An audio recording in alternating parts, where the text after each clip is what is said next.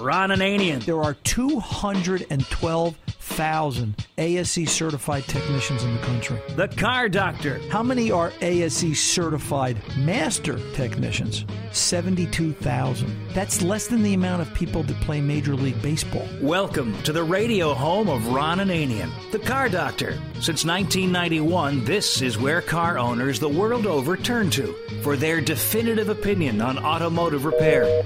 If your mechanic's giving you a busy signal, pick up the phone and call in. The garage doors are open. But I am here to take your calls at 855-560-9900. And now, here's Ronnie. Hello and welcome. I want to talk to you today. Well, let me get the other stuff out of the way first. This is Ron Ananian, the Car Doctor. Thanks for stopping by the garage. The phone number, 855-560-9900. The Car Doctor's toll-free call-in. Get your car question answered. Phone number, 855-560-9900. There's more information about this radio show at cardoctorshow.com. Naturally, all the links that we always talk about are there for TuneIn and iTunes and iHeart and all that other good stuff. If you need me during the week, it's ron at cardoctorshow.com. I want to talk to you a little bit real quick about common sense. And we're going to beat the phrase up again. We're probably going to overdo it because common sense isn't so common. I like to look at cars as they progress. I'm not sure if it's a positive progression. They just change. And think about where they came from and where they're going. Ford Motor Company, back in the late 90s and the early 2000s, for their four-wheel drive vehicles, had these mechanical, you had a choice of mechanical locking hubs and vacuum-style assist hubs that were difficult in some cases and very expensive to repair in others, that left just leaving a lot. You were like, then somewhere around the mid-2000s, 2003, 2004, they switched to vacuum control hubs. So if you're driving a four-wheel drive vehicle, or you want to know how that, and this is because everybody, here we are in America, everybody's got to join a gym, everybody's got to run on a treadmill, everybody's got to jog, ride a bicycle, get some exercise, but they're too lazy to get out of a vehicle, walk up to a front hub and go click and move the four-wheel drive hub from freewheel into lock. Great. Spend your money at the gym, folks, and keep drinking that Starbucks. So it becomes a point that now, with the flick of a switch on a dash, because we're too lazy to get our keysters out of the truck and go out there and change the hubs, we create a vacuum locking hub that bolts to the front differential. So now you can sit there and change this, and a vacuum line goes down to a hub, and it applies vacuum to a diaphragm, and it turns a solenoid, it turns off the vacuum supply, and the hub releases and locks it in four-wheel drive, and that locks the front differential and makes it work. We took something that was as complicated as a number 2 pencil that had to have a point and an eraser in order for it to work, and we made it as complex as a Boeing 747 jet that has 100,000 lines of fault code in it. I mean, it's 100 million lines of code in it for the computers. 2006 Ford F-150 came into the shop this week at RA Automotive. Customer complaint of a clicking noise. He said to me, "It sounds like there's a baseball card in the bicycle spoke." Okay, I took it for a ride. Sure enough, click, click, click, click, click, click, click, click, click, click. Baseball card and a bicycle spoke kind of noise. Put the truck up in the air. The first thing we noticed was the left front wheel spun freely. The right front wheel, not so much. Pulled the wheels down. The right front brake was gone. Well, it was still there, but there wasn't a lot of brake pad left. Call it what it will. It was a gnat's eyelash from being metal on metal. It needed front brakes. The rotor was heat cracked and blue. But once we finally got the caliper off and it could spin the wheel, you'd hear click, click, click, click, click, click, click, click, click. Huh. Gee, how's that happening? It seems like there's an issue here. Took it all apart, found that the vacuum hub for the front wasn't properly holding vacuum, because in their ingenious idea, this is the second thing that makes it so complicated, there's vacuum all the time to the front hub. So if the vacuum gets displaced, automatically the truck goes into four-wheel drive, or it locks the front differential, not necessarily a transfer case. I know why they did that. They think like GM did. Back in the 80s, General Motors used to have it, and this is because somewhere back in the late 70s, there was a lawsuit where a General Motors customer froze to death, and the estate sued General Motors, if I remember it correctly, because they froze to death because the vacuum line fell off. They couldn't get heat, and they were stuck in a snowbank in the middle of Iowa or something, or wherever the heck it was. And so from that moment on, General Motors changed their heater control system so that vacuum always would, loss of vacuum would then apply heat and make it so that you couldn't freeze. You might sweat to death in July because if the vacuum line fell off. Now it was the complaint the other direction, but regardless. What Ford's thinking here, I think, is if the vacuum line falls off the four-wheel drive hub, it'll lock on four-wheel drive, and you'll always have four-wheel drive so you can get home in the snowbank in Iowa because they just don't want to have an issue. This poor customer with this 06 F-150 has to go for a four-wheel drive set of vacuum hubs. The right front wheel bearing's bad because it's cooked blue, because the vacuum hub failed and left the bearing partially locked on. The clicking noise was like two mechanical gears in a manual transmission. The slider, the synchro, wasn't working. It kept trying to line up the teeth and click, click, click, click, click, click, click. Found a bulletin. You know, it all comes back to bulletins, right? Found a bulletin that talked about water intrusion in the vacuum lines, not venting properly, causes corrosion and blockage to prevent proper release and cause the vehicle to fail. So they took it from something simple, get out of the truck, get up off your butt, lock the hub, to vacuum, to push-button vacuum, to instantaneous four-wheel drive. Because, again, we want to drink our Starbucks, go to the gym to get exercise, not get out of the vehicle to do it. But we also made it to the point that now what used to be a set of hubs that were probably $200 now becomes a $2,500 repair. You've got to wonder where technology is really taking us. And as for me, I think of my father all the time, and he's gone a long time. My father passed many, many years ago, and I still remember that day in the car when he looked down at me. We were talking about something, and I was 10 years old, and he said, simple is always better. You want a refrigerator to be white, keep it cold. When you open the door, the light comes on, and that's all you really need. Dad fixed airplanes for a living. I kind of think he knew what he was talking about. 855-560-9900. I'm Ron Ananian, the Car Doctor. Yep, I think I'm about to get I'm going to hear from the Grievance Committee again. Oh, no. This isn't about crumb cake today, is it, fellas? No. We just wanted to let you know that you'll be proud of us, because Tony and I, we don't belong to gyms. So we get all of our exercise, here at the Car Doctor Show, jumping to conclusions, flying off the handle, dodging responsibility, and pushing our luck. Cosign. Yeah, I could understand that. They actually they do a heck of a job. These are my guys, but it's funny to you don't see what I see. I'm doing the show, and in the back of Tom's mind, Tom is laughing because he knows that he's going to be using some of these in the next week's Open. So I'm not really doing a radio show. I'm just giving him information and things to react to. If you're looking for more information about this radio show, CarDoctorShow.com, TuneIn.com, iHeart, iTunes.com. And, listen, if you're podcasting and you can't get to this radio show during the normal show hours, Saturday afternoons, 2 to 4 p.m. Eastern Time, give us a call, 855-560-9900. Leave a message. Fast Harry will call you back and get you in queue. A couple of weeks ago, we were talking about engine cleaners and some of the products out there on the market, and I said I was going to do some research. And you know what? I had forgotten this one, right? Out of sight, out of mind. But probably the number one cleaner for getting rid of sludge and varnish in an engine, it's an oldie but a goodie, and it's been around forever. As a matter of fact, it's the product that created the term tune-up in a bottle. It really was the original. Rizlone. The folks over at Barsleek Rizlone, really is, that's really where you want to go. You can take a look at Rizlone. Get out to Rizlone.com and take a look at some of their engine treatment stuff, their concentrated stuff. But Rizlone was the original tune-up in a bottle, and really great stuff for quieting noisy lifters and valves. We were talking about that. And preventing sludge and those type of things. Rizlone does keep engines clean. I'm Ron Ananian, the Car Doctor. I'll be back to answer your questions right after this.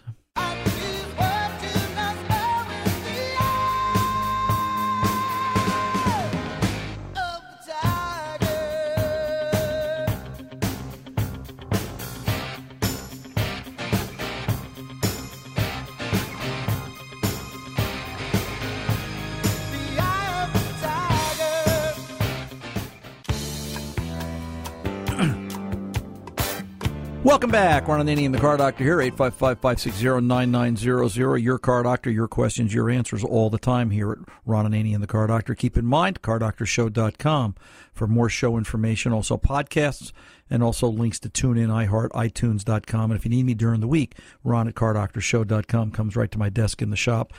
Don't be surprised if I tend to pick up the phone, and I do. I may pick up the phone and call you and just get more information because what we're really trying to do is answer car questions. That's what I'm here for. Let's get over and answer some questions ourselves. Let's kick open the garage doors this hour. Talk to Tom, Clifton, New Jersey, 2010 Ford E350, and some problems with a cam signal. Tom, welcome to the Car Doctor, sir. How can I help? Yes, sir. Hi, Ron. Yes, sir. I bought this E350 Ford. It's a 2010 body, and it looks like it's got an 07 engine in it. Okay. What makes you think it's an 07 engine? That's what the mechanic told me. And Okay. one of the valve covers actually has a date on it of 07. Okay. All right. What's the exact problem you've got, Tom? Check engine light on, setting a fault code? Well, that's the thing. The check engine light has been disabled, so you don't notice there is a problem. Oh boy. But it has a P300 and P340. Right. 340 is a cam sensor fault. 300 Right. is it's seeing random misfire, which can be triggered by the cam sensor fault. So Exactly. what you really have here is a pig and a poke, for a non-technical description. First conversations first. Did you just buy this vehicle? About a month ago or so, yeah. Okay. Because my first concern is it won't pass inspection on the assumption that this is repairable, that it's not so badly hacked together, that it's a Frankenstein vehicle, that it can be repaired, that without a check engine light working, it won't pass New Jersey State inspection. What's the GVW on it? What's it registered as?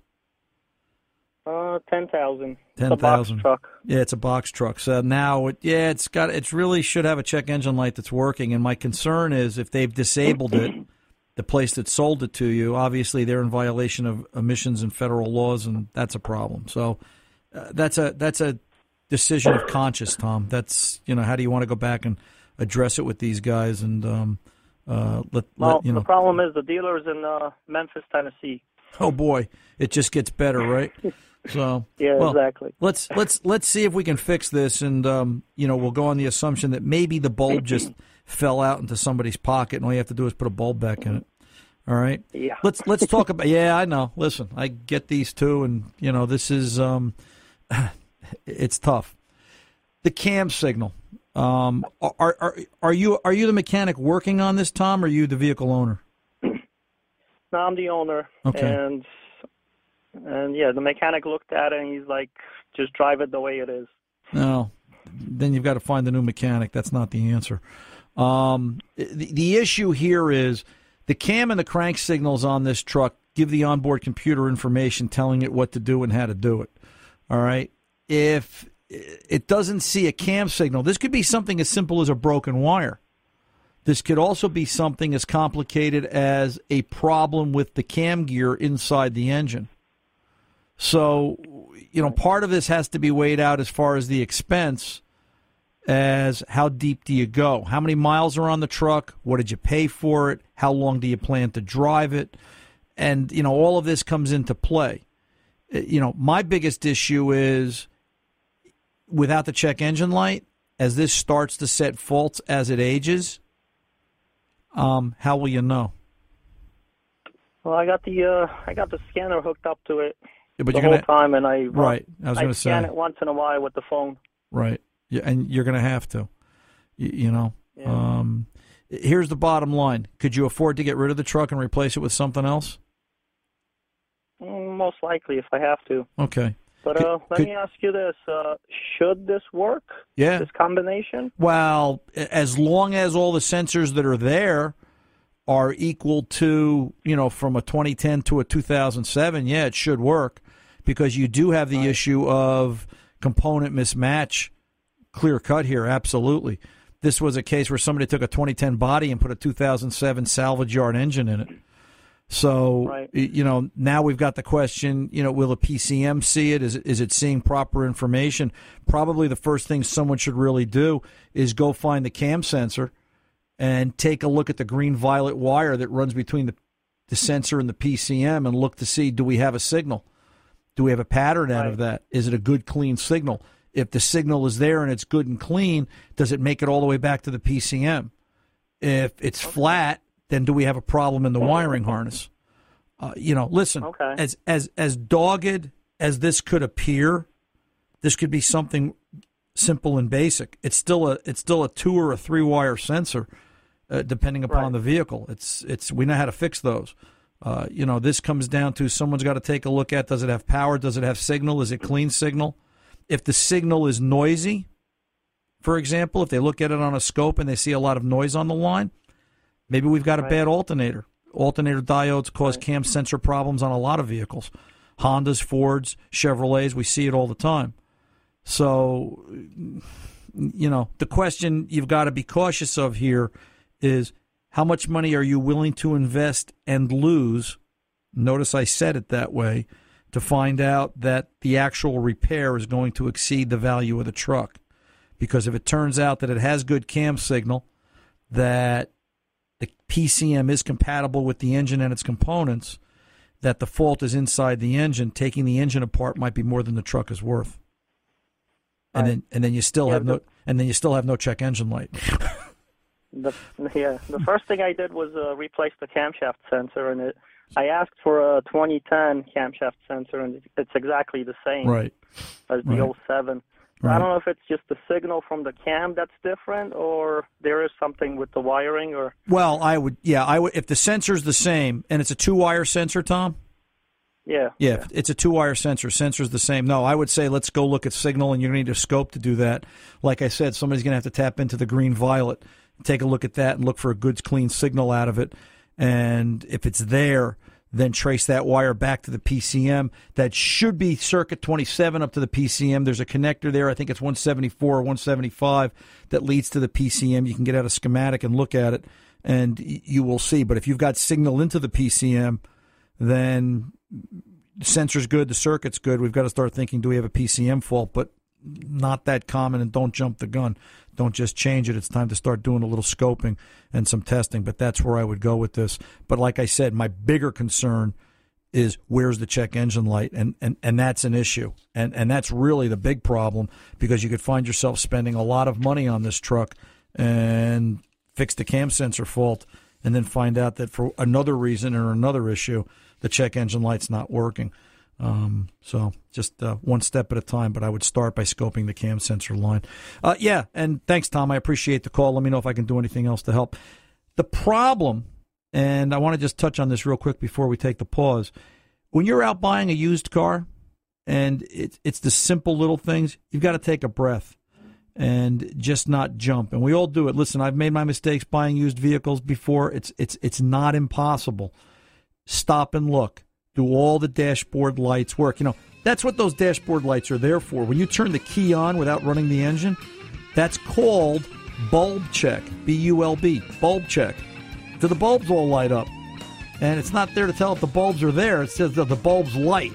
And if the bulbs light, great. If there's no check engine light, there's a problem. What are they hiding? Because to drive a vehicle today without a check engine light, you're asking for trouble and expensive repairs somewhere in the life of that vehicle. 855-560-9900. We're back right after this. Don't go away.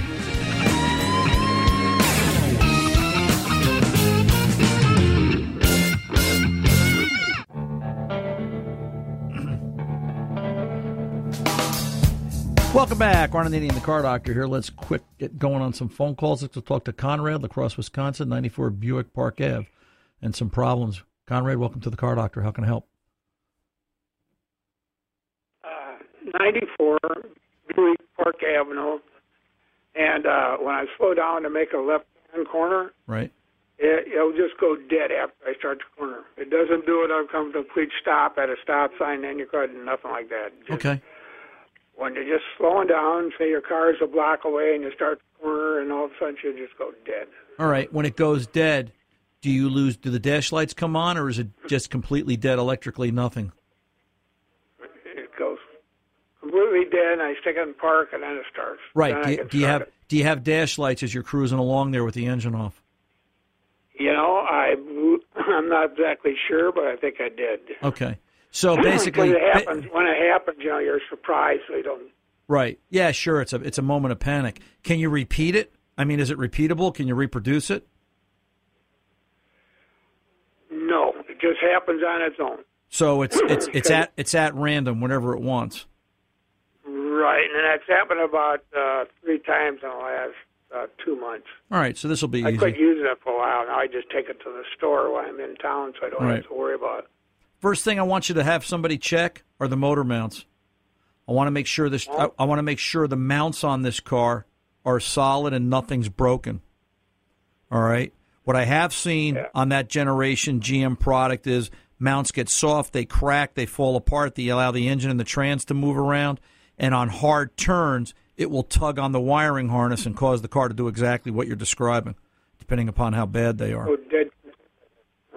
All right. Yeah, I've had a Pontiac way back in a 1960 Pontiac when I went around a corner, a right-hand corner. The Monty boat broke and that sucker would take off. Yeah, it would go into unintended acceleration. And now we've created. See what technology has given us? We've taken it backwards. Now we make the car stall so you get run over by an 18-wheeler. So, but let's take a look at mounts. The second thing that comes to mind is when it goes into this, are there any fault codes in this vehicle? Now this is 94, so it's not that smart. It's kind of this car is as smart as the 13th grade. It's not the brightest bulb in the shed, but there still may be some fault codes there. I'd like to see something. All right. And number one, number two, I'd like a mechanic to find the crank sensor down on the front of the motor, on the front balancer for the crank, and position himself real easy. Take a long 3/8 extension, and with the engine running in the bay, just take that long 3/8 extension. He's got to be careful not to get caught up in the belt. Drop the extension on the crank sensor itself. Use it to tap it. The weight of the extension. He doesn't have to bang on it. It's plastic. He'll break it. Just annoy it. If you gently tap it, all right, does the car shut off? Those were common faults for that particular car. All right? And particularly on turns, it would get stressed. It would go into and if you combine a bad or a weak crank sensor with motor mounts that are oily and chewed up, this is an older vehicle. I'm sure it's got some miles on it. All of a sudden, things starts moving around and it's not isolated, and bump, clunk, thump, the car shuts off. All right?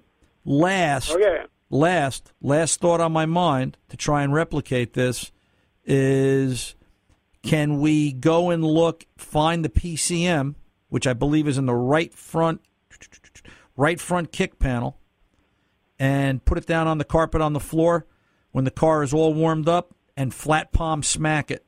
And if you flat palm smack it, does the car shut off in terms of, just stall?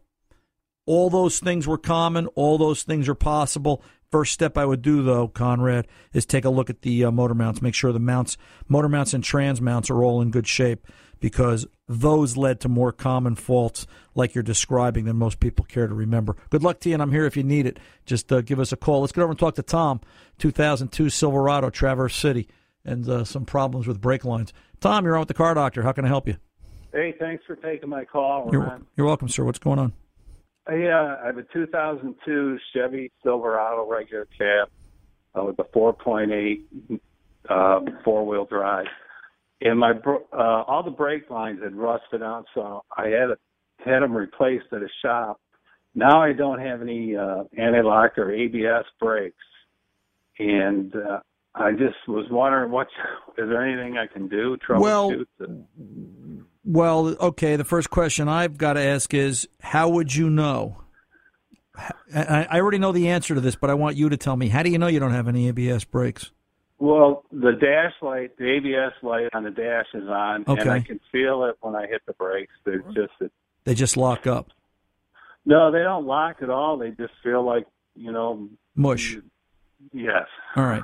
So my first thought is perhaps we are not bled properly, and in some cases there is a designated bleed procedure that has to be done to these vehicles using a dealer-level equivalent scan tool. In other words, just the old, bleed and pump at the wheel doesn't do it, especially if the system's been bled out.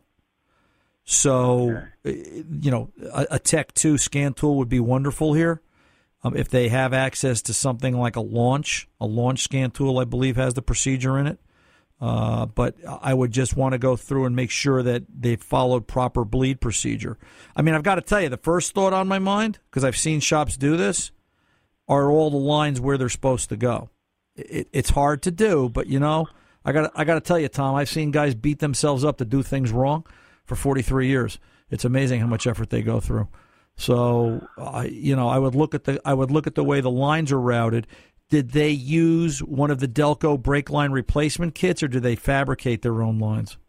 He used the dealer from the dealer, the Delco. Right. Yeah, I believe it's Delco. He got it from the dealer because he said everything was pre-done. Right. Yeah. Oh, it's a nice kit. It's a little tedious to install, but as long as all the lines are in the right place, my first stop would be, can it be bled using a procedure? My second question would be, what fault code gets spit out when you go in for it because the dash lights are on? If it's anything related to the module, as far as the module itself, because those modules do fail, and okay. They are, at this age, it's 14 years old, it's got over 100,000 miles on it. It's as fragile as a newborn or an elderly person. It's not in the prime of its life. You've got a little TLC there. It may need an ABS controller. It may be stuck one position or the other. I've seen cases where the system gets bled, and if it's got a high amount of silt or varnish or contaminant in it or particulate, it'll push one of the spools in the ABS controller open or the other direction. It gets grit in it. Now that valve is open and it's causing a problem, and you never get a decent pedal out of the car. Another reason to try the bleed procedure. There's also a way that you can, using a scan tool, if memory serves me correct, to operate the ABS controller, for lack of a better way to put it. Sort of get it to clear the flaps. Think of a toilet. You ever have a toilet that runs all the time, Tom? Oh, yeah. Okay. What do? You have to move the flap, and you got to clean the ring and get the calcium off and then get it to seal again? There you go. You got to clean your flap. All right, for lack of a better way to put it. So a couple of things to go look at. I would go down that road and then give me a call back. Let me know how that does it for you, and we can talk further from there. 855-560-9900. The Car Doctor's coming back right after this.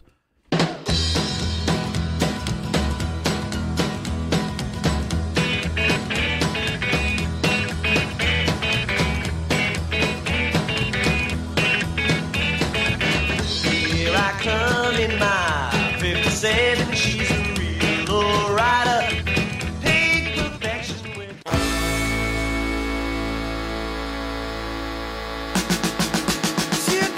Welcome back. Ron Ananian, the Car Doctor here, 855-560-9900. As always, is the Car Doctor's 24/7 phone number. Give us a call, leave a message if we're not on the air, and we'll get back to you and talk to you about it. Let's get over to the phones and talk to Lee in Weston, Vermont. Weston, I'm sorry. Wants to talk about rust prevention. Lee, welcome to the Car Doctor. How can I help? Hey. Yes, sir. Well, how am I going to help you, I guess is what it is. Either way, But I'm open to all we get ideas. your show up Sure. here on Sunday mornings, and I heard somebody was complaining from New York that car was rusting out, and I said here in New York, or here in Vermont, we use oil undercoating. So there's a bunch of them around, and it works well. I mean, one example that I can use is we had a 76 Mack fire engine, no rust on it at all, and just sold it, a couple months ago. And so what's that, 40 years old? Yeah, something like that, sure. Yeah, well, and, listen, I remember in the old days where you could spray oil on cars, and it was not frowned upon. I don't know how legal it is anymore, in terms of spraying oil on cars. I'd be a little concerned about the electronics underneath now and getting oil into some of those components. There are other alternatives, though. Like I was saying last week, fluid film works really well. We like that, but point well taken. I remember back 35 years ago, and then we'll move on, where we were requested by customers to pour oil down the frames and let the cars run like that to keep them from rotting out. So, oil does work, but we seem to think it's bad. Well, the place that I'm going to use uses an additive as well, or a couple additives that was designed, and they do meet environmental regulations in this wonderful world today. I think one time, you go back a few years, they used motor oil on it, but now it's all clean stuff. And they drill the panels, they do the rockers, they do inside, outside, and if you have a brand name, Lee, and you can find the link, can I ask you to email it to me, and we'll look into it. Maybe we'll talk about it up here on air. We'll let's give credit where credit is due. If it's a better mousetrap, we want to know about it. Well, like I say, here in Vermont, where you got the crap they put down in the wintertime, as well as the calcium in the summertime to keep the dust down. You got it, 12 months out of the year. Yeah, you got to do something. Sure, yeah. Send me an email, Lee. Send it to ron@cardoctorshow.com. And if you just send me a link of the product, if I could bother you, look it up on the. Well, I don't know if it's a product, but it's an outfit that does it, and it's a proprietary product that they're using. I don't know what the other ones are using in the neighborhood. I mean, I got 3 places that'll do it within 20 miles of a drive from here. So interesting. They're all over the place, and I'm understanding more and more, local shops are starting to use the stuff now because I guess there's a new kind of oil out or something, maybe what you talked about last week, right? That meets it so everybody can get away with it. Well, do this. If any one of those shops has a website, anything you can send me a link on so I can read about the process, maybe we'll have Harry call them up and interview one of them. And they can tell us a little bit about what they're doing. Not that we want to put proprietary information on the air, but like I said before, if these guys have built a better mousetrap, we want to know about it, and we want to make everybody else, we want to educate the world. That's part of what the Car Doctor is about. We would be glad to talk to someone. So by all means, if you have it, send me some more information, ron@cardoctorshow.com. Appreciate the call, Lee. Let's get over and talk to Maureen, Bayshore, Long Island, 2003 Pontiac Grand Am. Hi, Maureen. Ron. Hi, hon. How are you? I'm calling from the outside, so please excuse the background noise. Sure, go ahead. Go ahead. Okay. The reason I'm calling is, can you hear me okay? Yes, I sure can. Okay. I had bought, it's a 2003 Pontiac Grand Am. I did call about that once sure, or twice with the bumper problem. What's the problem today, Maureen? Oh, no. Well, the problem had been initially when I bought it, the regulator on the window was weak and it broke, and they put glue on it twice, and then it broke after the second time. Right. My question is, it's very frustrating because I want to be able to open the window. However, is there a way, if worse comes to worse, that it could be sealed shut? Because I had it done by a mechanic about 9 years ago on my old Chevy. He sealed it shut where it wouldn't open. Well, the problem there is, in the event of an emergency, and it's the driver's side window, and you have to get out of the car in the event of an accident, you could be stuck in it. It's, to me, that's not really the way I would go. It's only a 2003. It's not that old. I think what this is a case of is the mechanic that's working on it, frankly, doesn't know what he's doing, in the fact that it's been glued twice. And I had heard Harry whispered in my ear before that he told you that it's your problem because you drive the car outside and it gets wet in the rain. You know what? I got to tell you, somebody that says that, that's an idiot. All right, let's call it what it is. What I would tell you to do is look into replacement parts. I'm sure there's a replacement window regulator out there if that's what it needs. And if not, it could be something as simple as he's using the wrong type of glue. To glue, if it's a glass to metal track type of repair, there's a product out there from 3M called 3M Channel Bonding. You could look on the 3M website, and that has to be applied specifically. And if it's done correctly, that does not fail. That will bond the glass to the metal. If it's a newer style bolt together window regulator, then there's no reason why not to change it. It's not an expensive repair, especially when you consider how many times you've had to go through and replace this, in the last, whatever it is, couple of months. So that's the way I would take it, Maureen. If you need more information, you've got another problem, by all means, give us a call. I'm Ron Ananian, the Car Doctor. We're back right after this.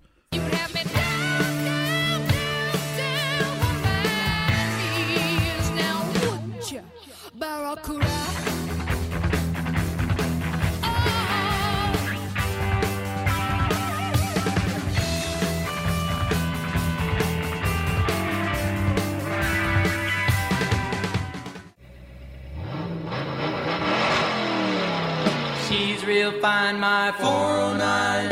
she's real fine, my 409. Hey, welcome back. Ron Ananian, the Car Doctor. Real quick, let's sneak one more in. Ron in Lake Havasu with a 2006 Toyota Corolla. Yes, sir. How can I help? What's going on? Yes, good afternoon, Ron. Yes, appreciate you taking my call. You're welcome. I've got the 2006 Toyota Corolla, and the vehicle, we purchased it new.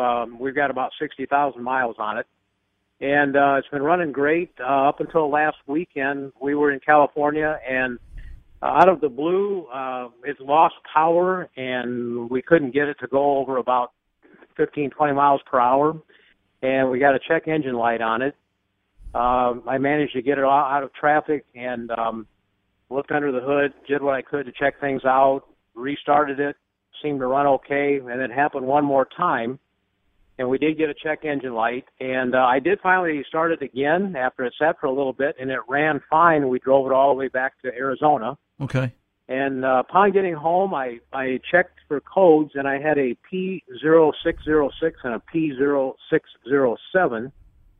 And from what I can read here, research, it looks like it possibly could be a bad ECM module, but I cleared the codes. They've never come back, and the thing's run fine ever since. So I just wonder what your thoughts were. Let me ask you this, Ron. When you were driving, and the clock's going to take me in a minute, were you towing?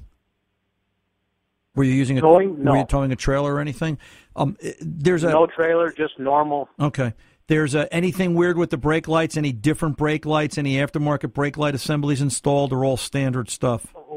I do have LED tail lights and turn signals. They've been in probably for a couple of years, but all right. Yes, I do. Those LED-style turn signals can be causing the problem.